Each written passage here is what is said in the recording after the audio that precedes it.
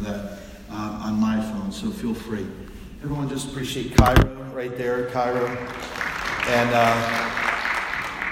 he's a foreign servant and in the State Department. We appreciate his efforts there. So anyway, the message of Easter is life conquers death.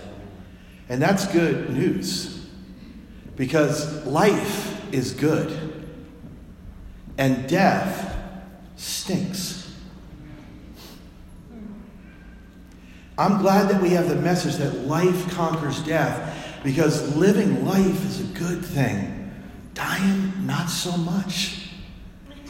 You know, in the book of John, chapter 11, and everything that we're going to refer to today is from the Bible, the book that God has given to us. So when I refer to a reference by chapter and by verse by a certain book of the Bible, just know that what we have received is from this beautiful book called the Bible. And in the Bible, in John chapter 11, we have this amazing story about a friend of Jesus whose sisters were also a personal friend of Jesus who died. And if you know the story, you know that that man's name was Lazarus. And when Jesus arrived at Lazarus' tomb, he found that Lazarus had been behind the stone that covered, because tombs in that time and in that place were essentially caves, and there was a stone rolled in front of that cave. And when he got there, he found that Jesus found that Lazarus had been behind that stone for 4 days. And when Jesus inquired of Martha, the sister of Lazarus, about the blessing that he wanted to bring into that circumstance, the simple response of Mary was this: Lord, by this time there will be an odor. And I love the way that the more 1600s version, King James Version translation in English says it. It's Lord, by now he stinketh. Have you ever thought that something stinketh? Well, what she was saying is that death stinks. Just the decomposition of the human body is an odorous affair.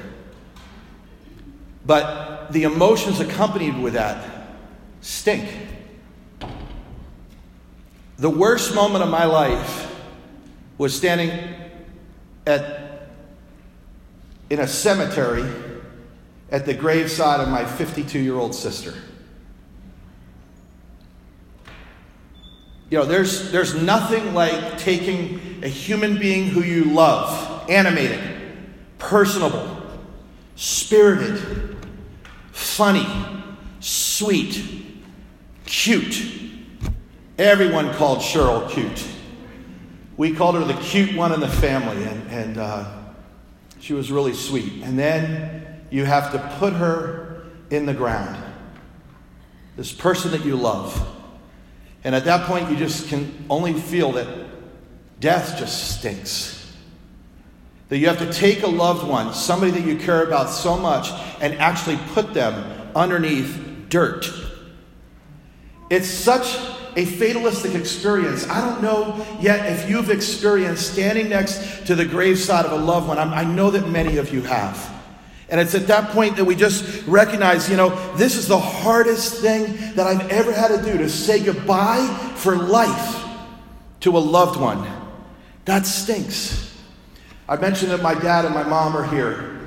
And they have said what other parents have said whose children pass away before them. It's the worst thing that you ever have to do in life is to actually bury a child.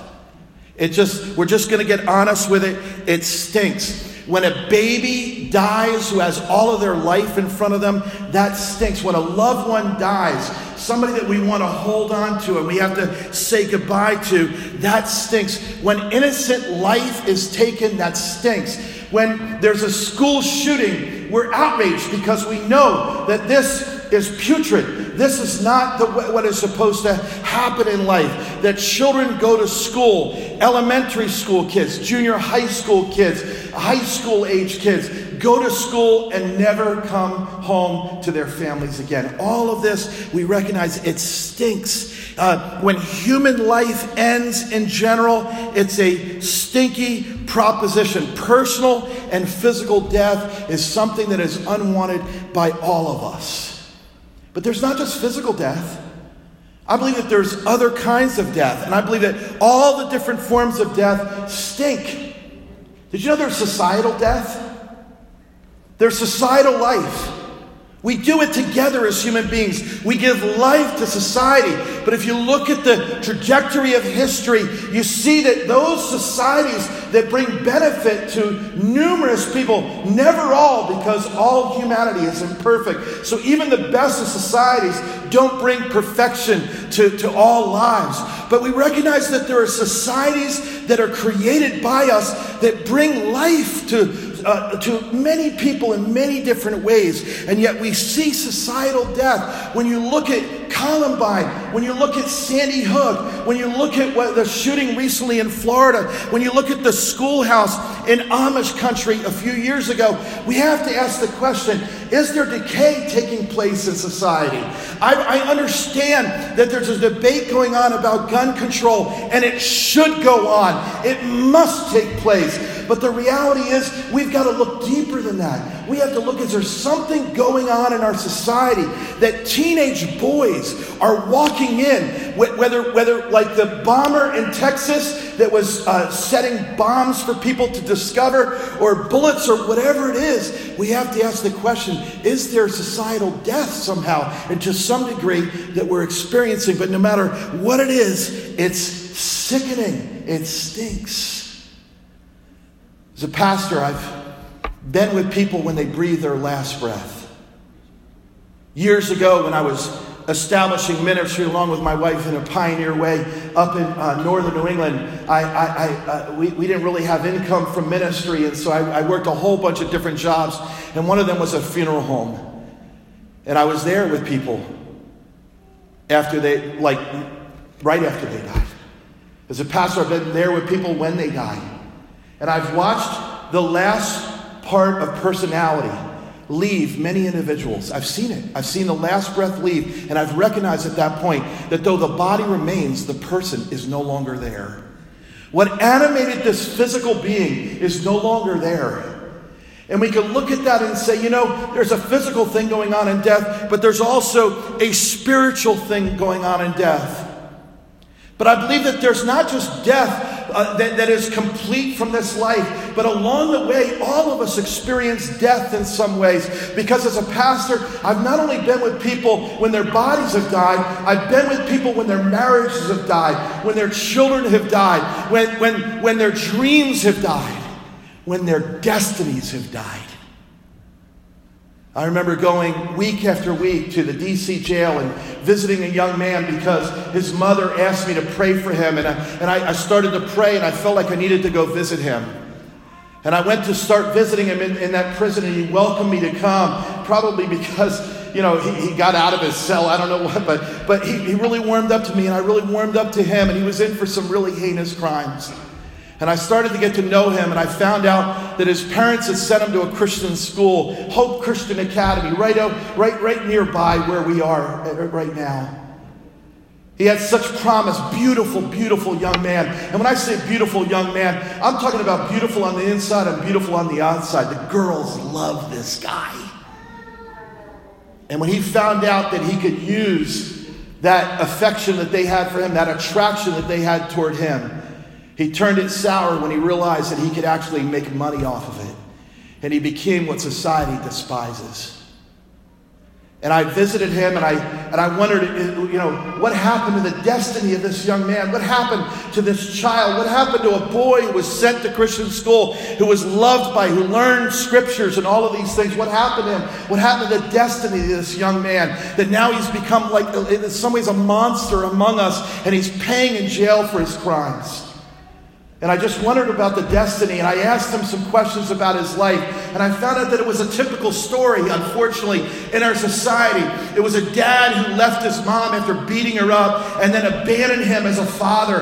And even though he called himself a Christian and attended church on a weekly basis, which actually made matters worse for this young man's faith, he abandoned him. And this man felt let down by a father who should have been there for him, and by God, who seemed to somehow be mixed up in all of it because of this man's profession of being a Christian. And he abandoned his faith. He abandoned his belief system, his secure place in that home. And he went out and began to live on the streets. But in doing so, he also abandoned his destiny. At that moment, his destiny died. Now, I'm glad to tell you that that young man is still alive, and I believe that because of the hope of the resurrection, that there's still hope for him.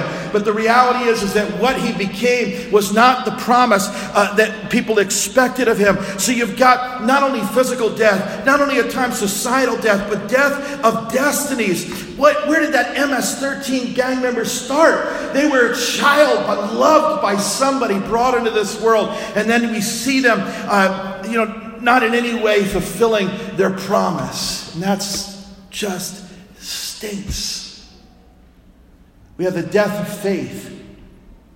Do you know that Mary and Martha remained strong in their faith in Jesus? But they wavered. In the end, they affirmed their faith in Jesus, but they both wavered. Both sisters at the graveside of their brother said, "Lord, if you had been here, our brother would not have died." You know, it's an interesting thing because when you read John chapter 11, it says that Jesus loved Lazarus and he waited 4 days to go to his sickbed.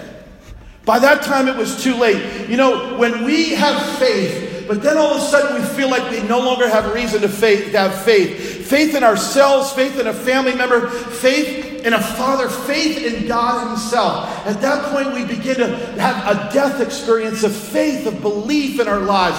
And I believe that sometimes that can be worse than physical death.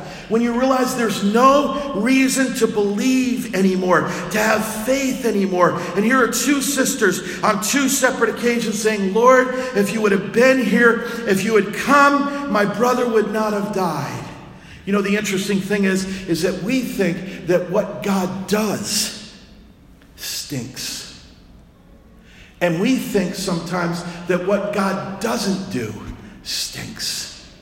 There are times in our life when we say, "Jesus, if you had come before, it would have been okay, but you waited, and that stinks.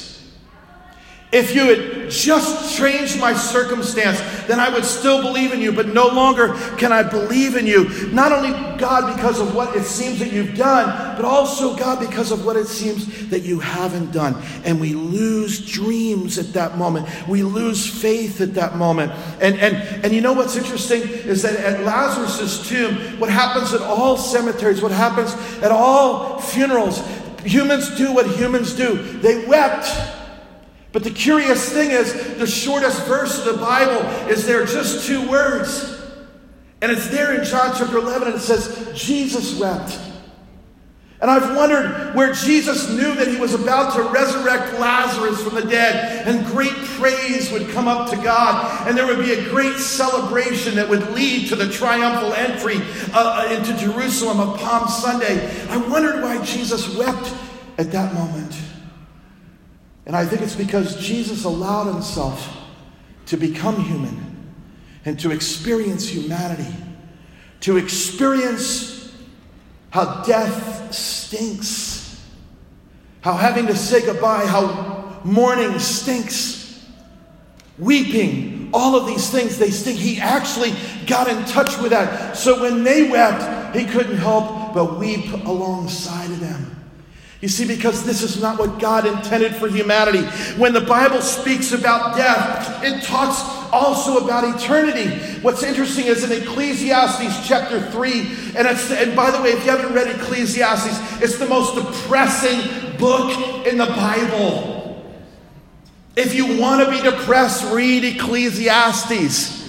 You know why? Because Ecclesiastes tells us the truth about life, that has no meaning, that is apart from God. And when you begin to read the very, very accurate description of life without hope, all you have is meaninglessness, futility. That's what life is. There is no reason for life if all we do is die, and then someday the whole universe burns up and it's all gone.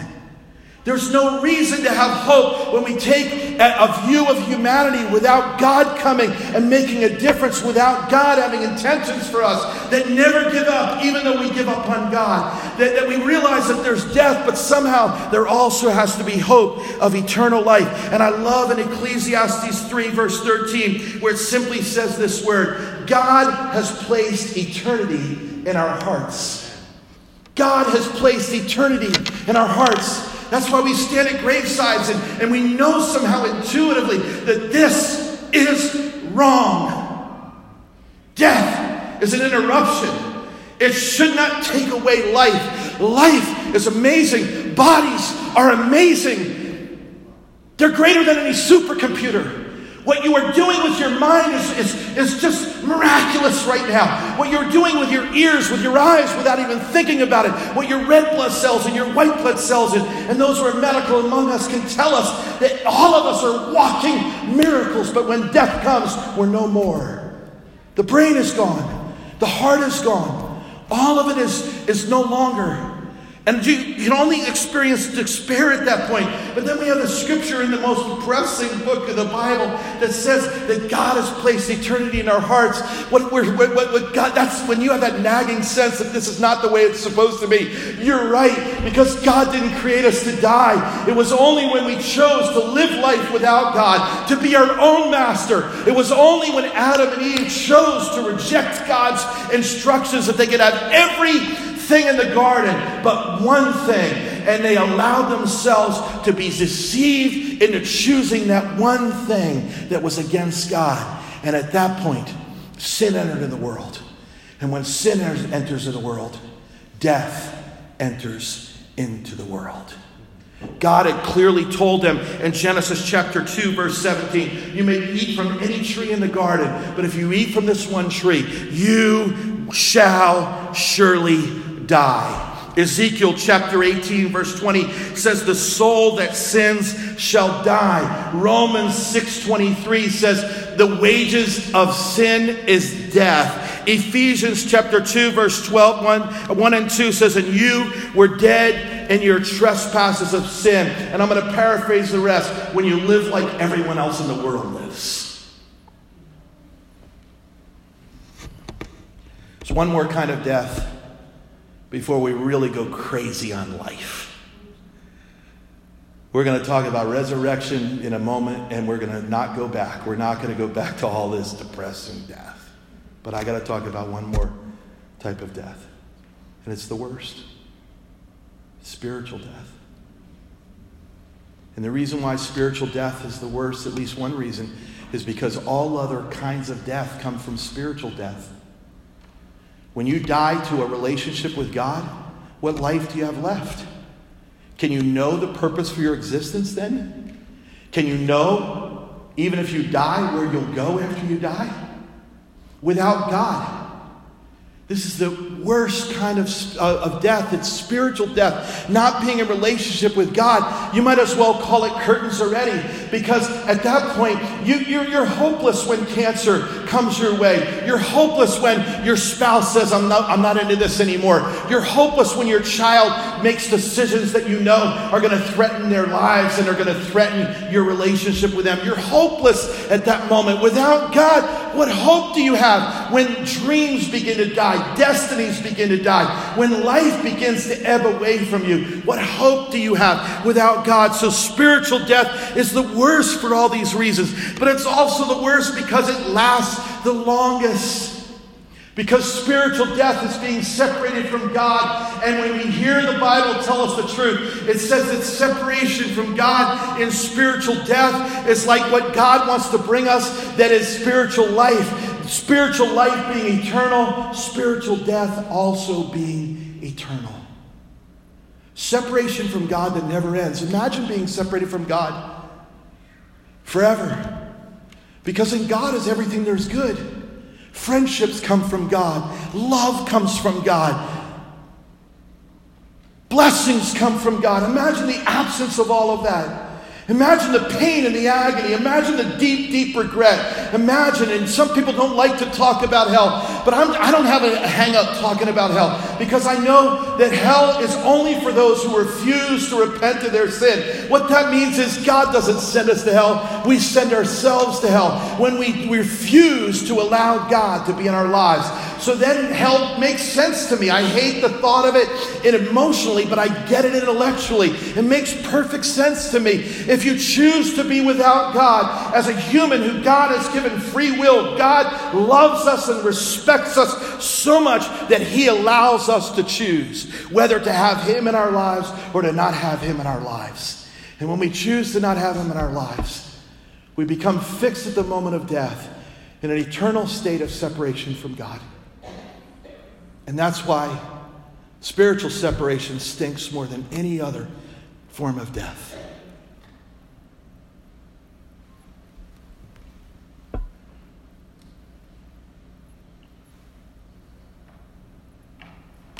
But what does Jesus say about death? Jesus is a curious individual, isn't he? Like, do you ever read him and say what? You just said what? That doesn't make sense. Do you know that when Jesus arrived at the tomb of Lazarus, he talked about him being asleep. Before he got there, he said to his disciples, we've got to go to Lazarus because, Lazarus is sick and he's fallen asleep.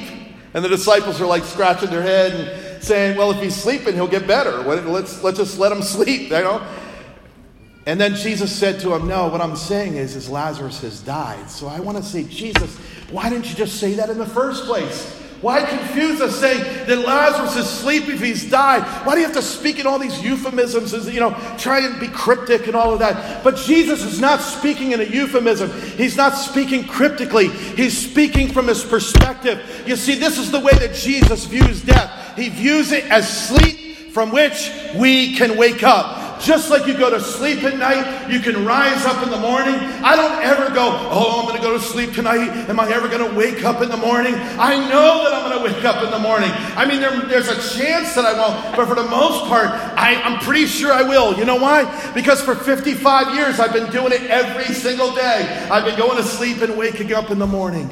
And so the perspective of Jesus is simply sleep. When he went to raise that young girl from the dead, he said to them, she's sleeping, and they laughed at him. You see, Jesus is not overwhelmed by death. He doesn't fear it like we do. He's not afraid of it. You know why he's not afraid of it? Because he experienced it and he overcame it. He experienced it on Friday, but he overcame it on Sunday. You see, in all of our lives, there's Friday experiences. There's physical death, spiritual death, death of dreams, death of destinies. We all have Friday experiences, but in Jesus, Sunday is always on the way. Amen. And when Sunday comes, there's hope again. There's faith again. There's reason to believe again. There's life again. You know what? Just like Lazarus, when Jesus came to his grave and said he was sleeping and then explained, you guys just need to understand, I just have a different perspective about death. It's not permanent for me. It's something that I can overcome, and I'm going to show you how I'm going to do it. And then he said, move away the stone. And at this point, they were like, it's going to sink. But he said, move away the stone. And they moved away the stone. And then he said, Lazarus, come out. And to their astonishment, a man wrapped in the cloths, in the wrappings of the funeral preparations of that day, walked out of that place. He not only didn't stink, but he was alive. And Jesus said, unwrap him. That's what Jesus does in our lives. He gives us life when we have no life. And we still might have some stuff on us, but he unwraps over time. He takes off, when I first came to Jesus, I didn't know him like I know him today. Well, I knew him enough to know that he was my only hope, my only Savior, that he had transformed my life. When my dad came to know Jesus in this church in 1952, he walked in here after abusing alcohol. I'm sorry, I'm going to tell your story. After abusing alcohol, he was a moonshiner. He was involved in this, that, and the other. He had some upset stuff between his father and him, and he was racist because of the place where he was raised. And he says, but when I walked out of that place on that Sunday morning after coming to know Jesus, he said the sky was bluer, the grass was greener. I looked around at people of all races, and for the first time in my life, I noticed them and I loved them, and I knew that Jesus had brought life into me. But once Jesus gives you life, he's not done with you. He comes and he takes off the grave clothes. He comes and he takes off the attitudes that are not of him. He takes off the hopelessness that's not, the broken relationships. He has an answer for you every part of your life. He has an answer. The words of Jesus are like no other. His teaching are like no other. He'll tell you how to deal with your enemies. He'll tell you how to deal with your friends. He'll tell you how to deal with those you're married to, those who are your children. He has answers for you in this book. He's going to give you eternal life, but he's also going to give you abundant life. He's going to help you. You know what? I love telling my story.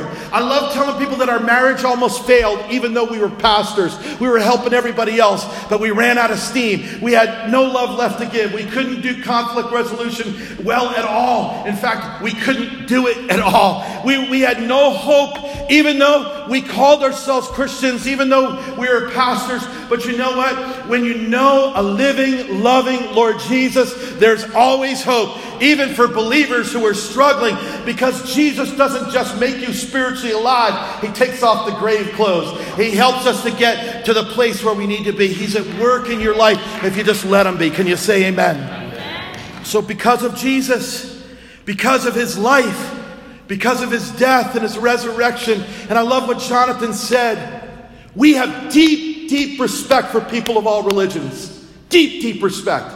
You know why? Because they're people, and God loves them.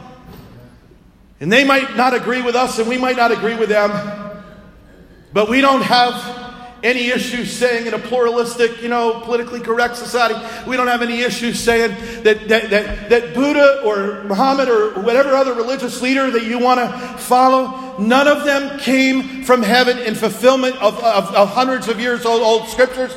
None of them died on the cross for us. None of them rose from the dead for us. And none of them promise that we have eternal life. None of them.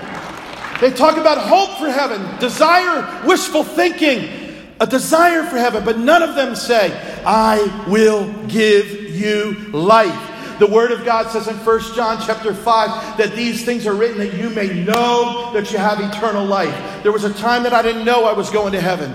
There was a time that I didn't know I was going to heaven.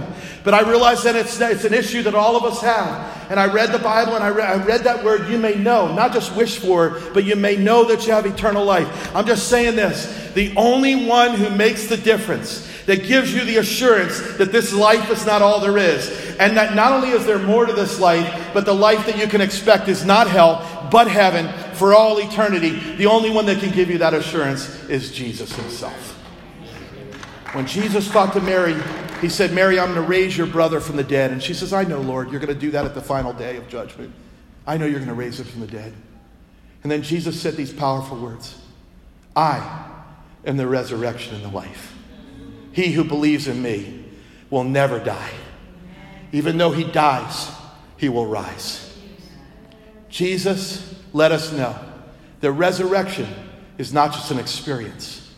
Resurrection is a person. Have Jesus, have eternal life. Don't have Jesus, don't have eternal life. That's not a message of exclusion. That's a message that Billy Graham preached all over this world. To all peoples. Jesus didn't give that to exclude anyone. He said, whosoever will may come. And because of Jesus, because of his life, because of his death and resurrection, here's what the Bible then later on says about death. In Romans chapter 7, verse 24 through 25, Paul said, wretched man that I am, who will deliver me from this body of death? Thanks be to God God through Jesus Christ our Lord.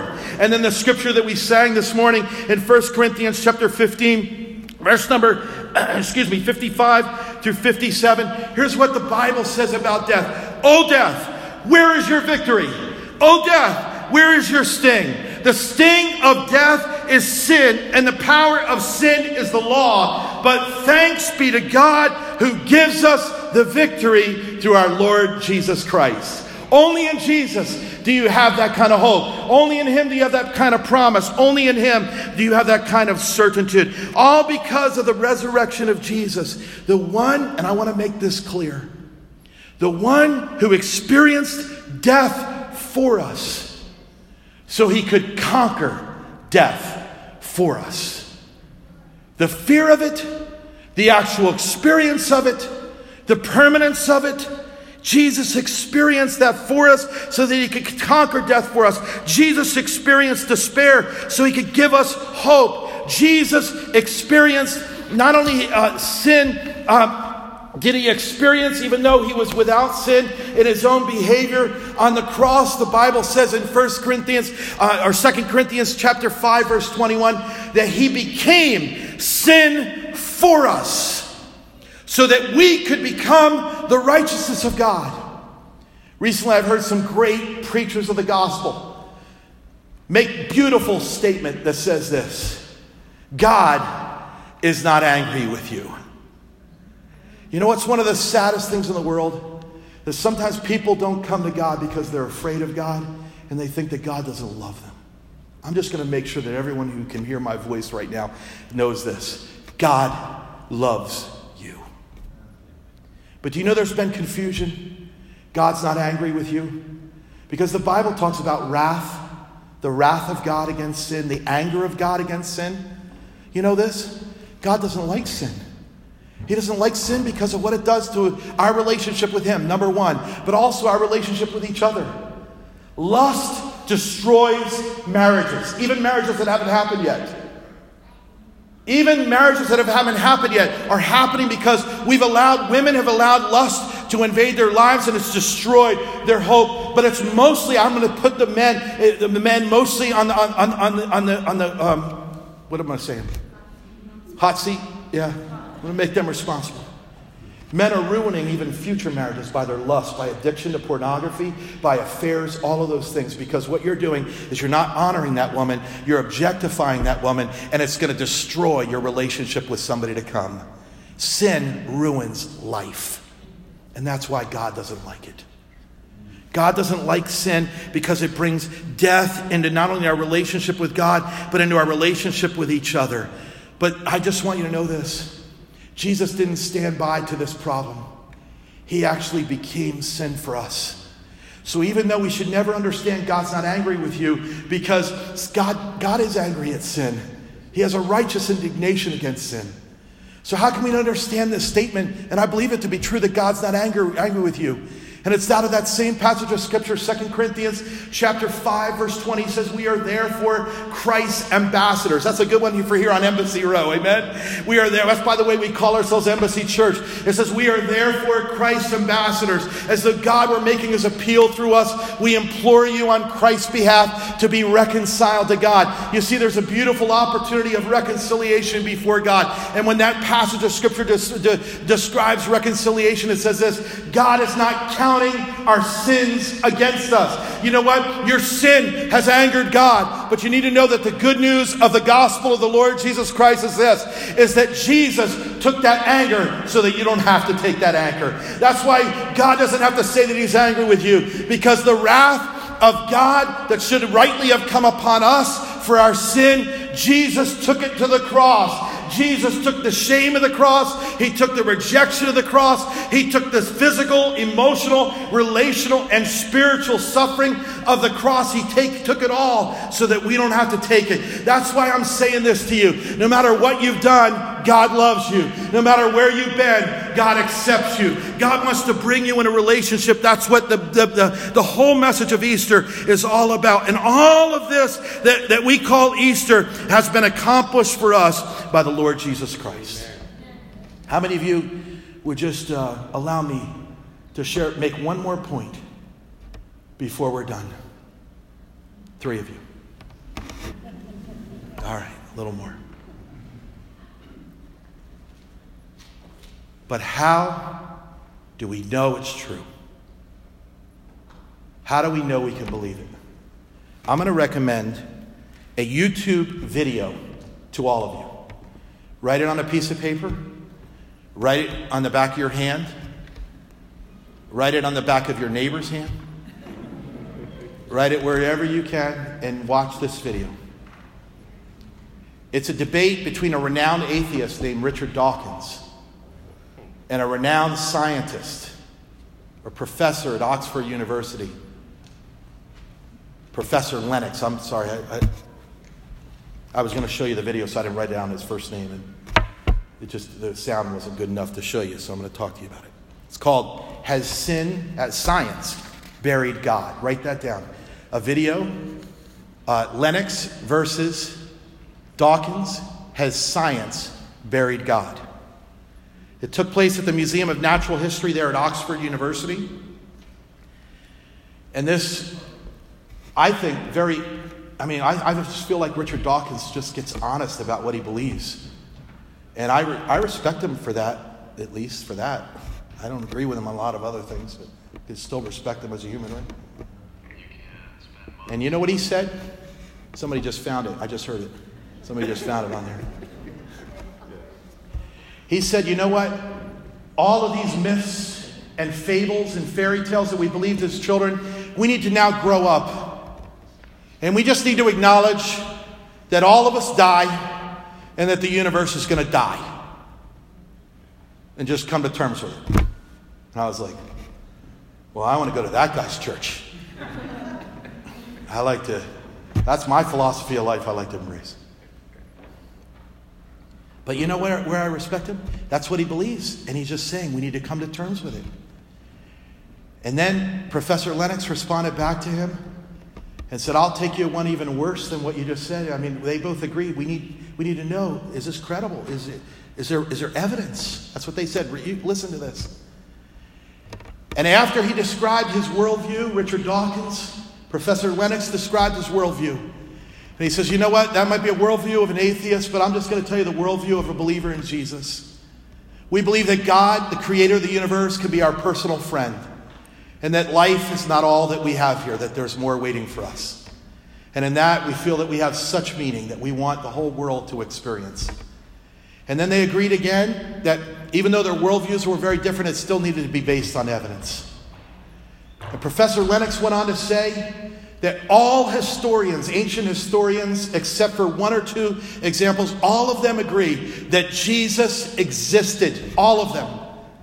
Without exception of just maybe one or two individuals, they agree that that was the case. And the majority of them, even those who would not consider themselves Christians, acknowledge that the evidence of ancient history is that Jesus was crucified after being condemned as a criminal by Pontius Pilate, a Roman governor. And that after 3 days after he died, that somehow his disciples believed that he was alive.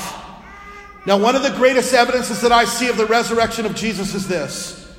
That Jesus, when Christianity was most embraced in a way, when you look at it, percentage or proportional to the number of people that were hearing the message.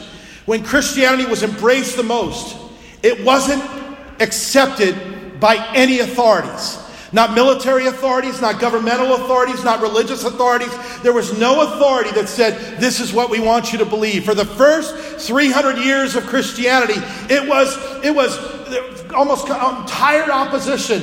It was illegal in Rome to be a Christian. We know this from the catacombs. We know this from the Roman believers who were burned at the stake. We know this from those who were thrown to the lions. We know that these people were threatened. We also know that those disciples of Jesus could have said, hey, don't crucify me. Hey, don't burn me, because it was a hoax. It didn't really happen. But all of them, to their death, under persecution, under the threat of death and death itself, none of them recanted. And so what we have is a true testimony of eyewitnesses, and then a widespread growth of Christianity in the first 300 years by Jewish non-proselytizers, a group of people who never went anywhere. They stayed home. They fished. They collected taxes. They didn't go anywhere. They didn't write anything. After Jesus comes and dies on the cross for them and rises from the dead, they start writing books of the Bible. They start traveling to Africa. They start traveling to India, to Persia. Can I hear an amen? They start traveling all over the world. And the reality is that when we see the spread of Christianity in the first 300 years, there could be no other rational explanation of that, but that these men and women actually saw and experienced what the New Testament says they experienced, and that is the death and resurrection of the Lord Jesus. Can you say amen? Amen. The reason why we can have hope in the resurrection is because the resurrection is not just a story. It is true.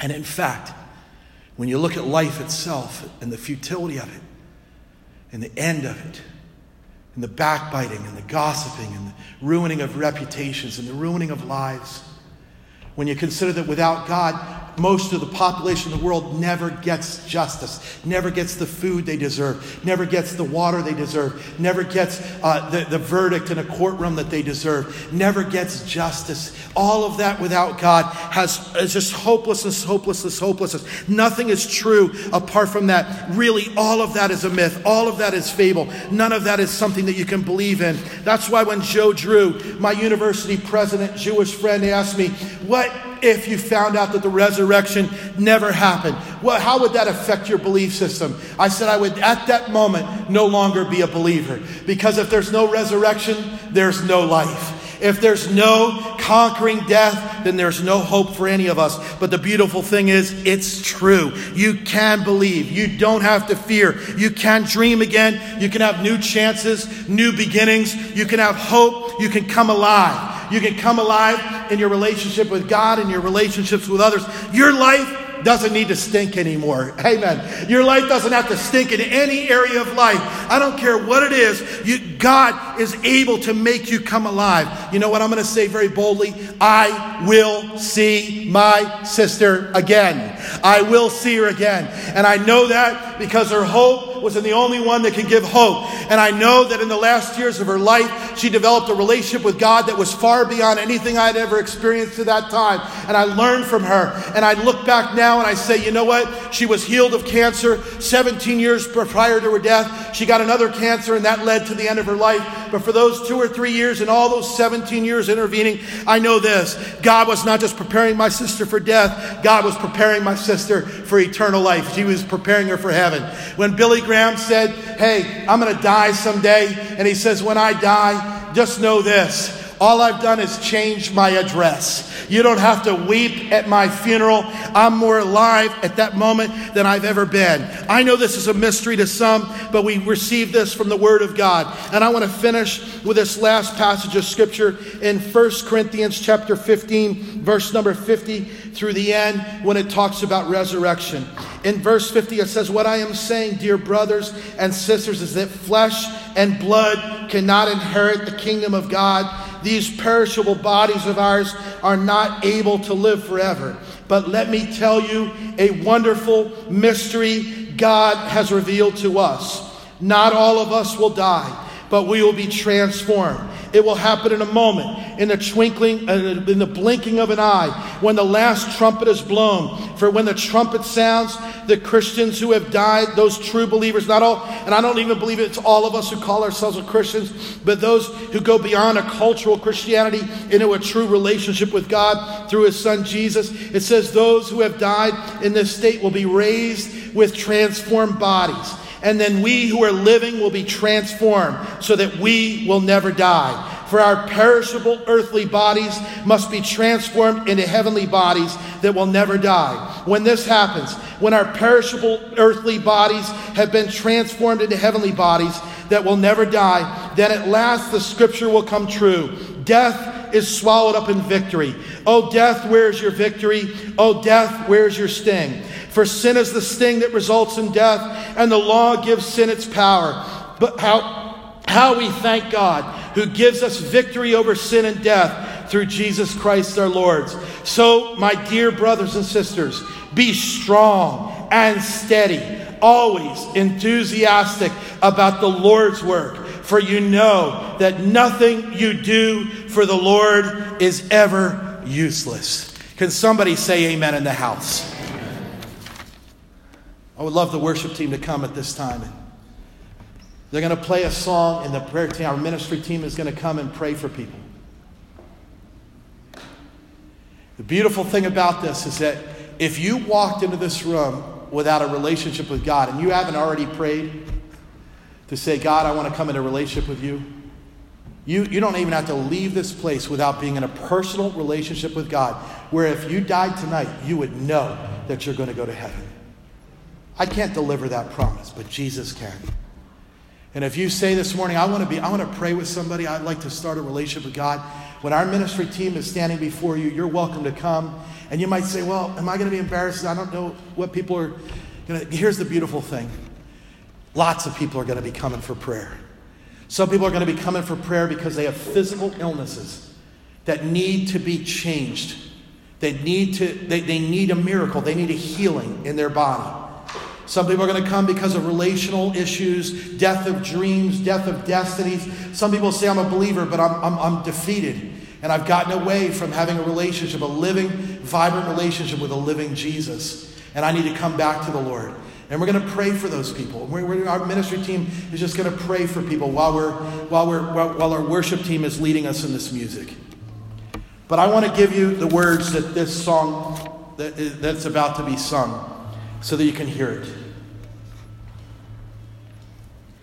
This song is called You Came, and it's referring to Lazarus,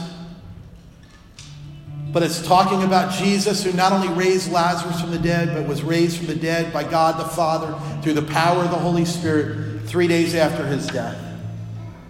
Jesus, who conquered death, not only at the tomb of Lazarus, but ultimately for all of us out of his own tomb. The word says, you stood outside my grave with tears still on your face. I heard you say my name. My night was turned to day. You came. I knew that you would come. You sang. My heart, it woke up. I'm not afraid. I see your face. I am alive. You came. I knew that you would come. You said death's only sleeping. With one word, my heart was beating.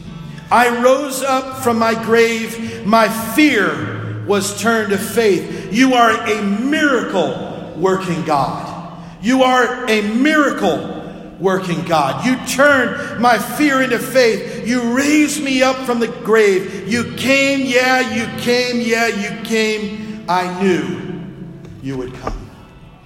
I'm going to invite you to stand if you would, please. And I'm going to pray, and I'm going to give you the opportunity to come and give an opportunity for God to come into your life and make all the difference in your lives.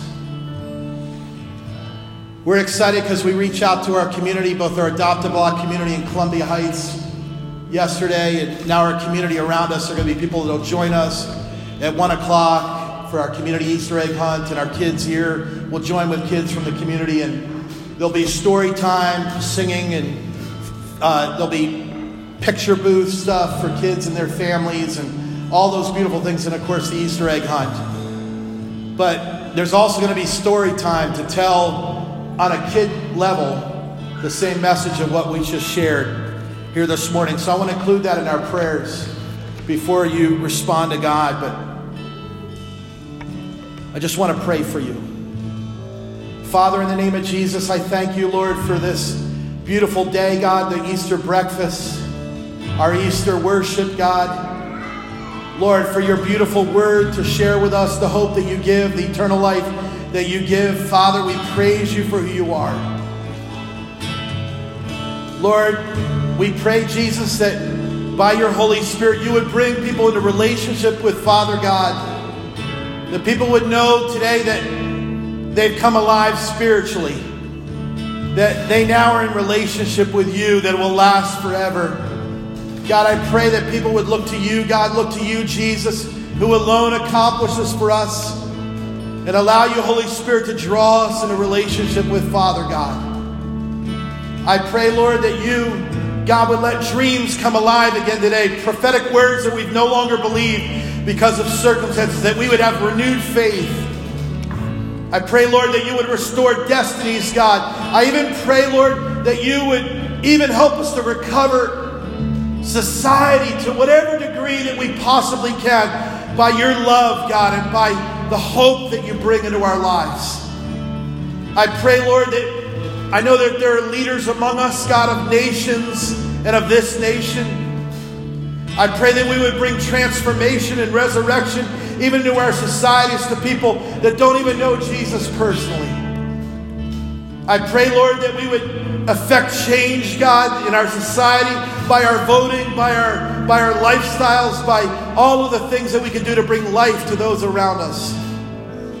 But we know ultimately that the greatest change that we can make is to bring people in a personal relationship with you. And all of us can do that. Whether we have a high or low position in society, all of us, Lord, have a high place in you where we can bring people to you into eternal life. So I pray, Lord, that you would make alive in us that thing that says always abounding in the work of the Lord, never tiring, never giving up, because what we do in the Lord will never be futile, will never be useless. And so, Lord, let life come back into Christians again today. Let life come back into our prayer lives, into the time that we spend with you, into reading your Bible, God. Let life come back into us. Let the purpose of the cross be what we live for, the resurrection be what we live for. Make us alive as Christians, God. In Jesus' name, God. Father, help us to love the lost and the lonely, God, and Lord, the poor, God. Help us, Lord. Make that come alive in us, God, in Jesus' name. And Father, I pray, lastly, Lord, that you would bless, Lord, our outreach to our community. Lord, the church family, they're going to be blessed by this time of fellowship with families and friends, God, that we're about to have. But also, Lord, those who come at our invitation, Lord, to hunt Easter eggs with their kids, that they would enjoy the songs and the message.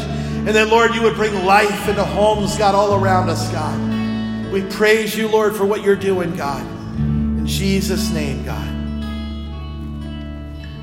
I just want to give you an opportunity right now, not to clap for the worship team or the preacher or the building or the church or anything like that. But I just want to give you an opportunity right now just to give a standing ovation to Jesus our Lord, who has conquered death for us by his cross and by his empty tomb.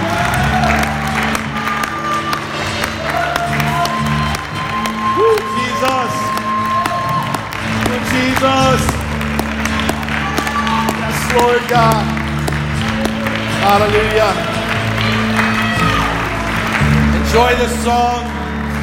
Enjoy this song. Please feel free to come now and be prayed for.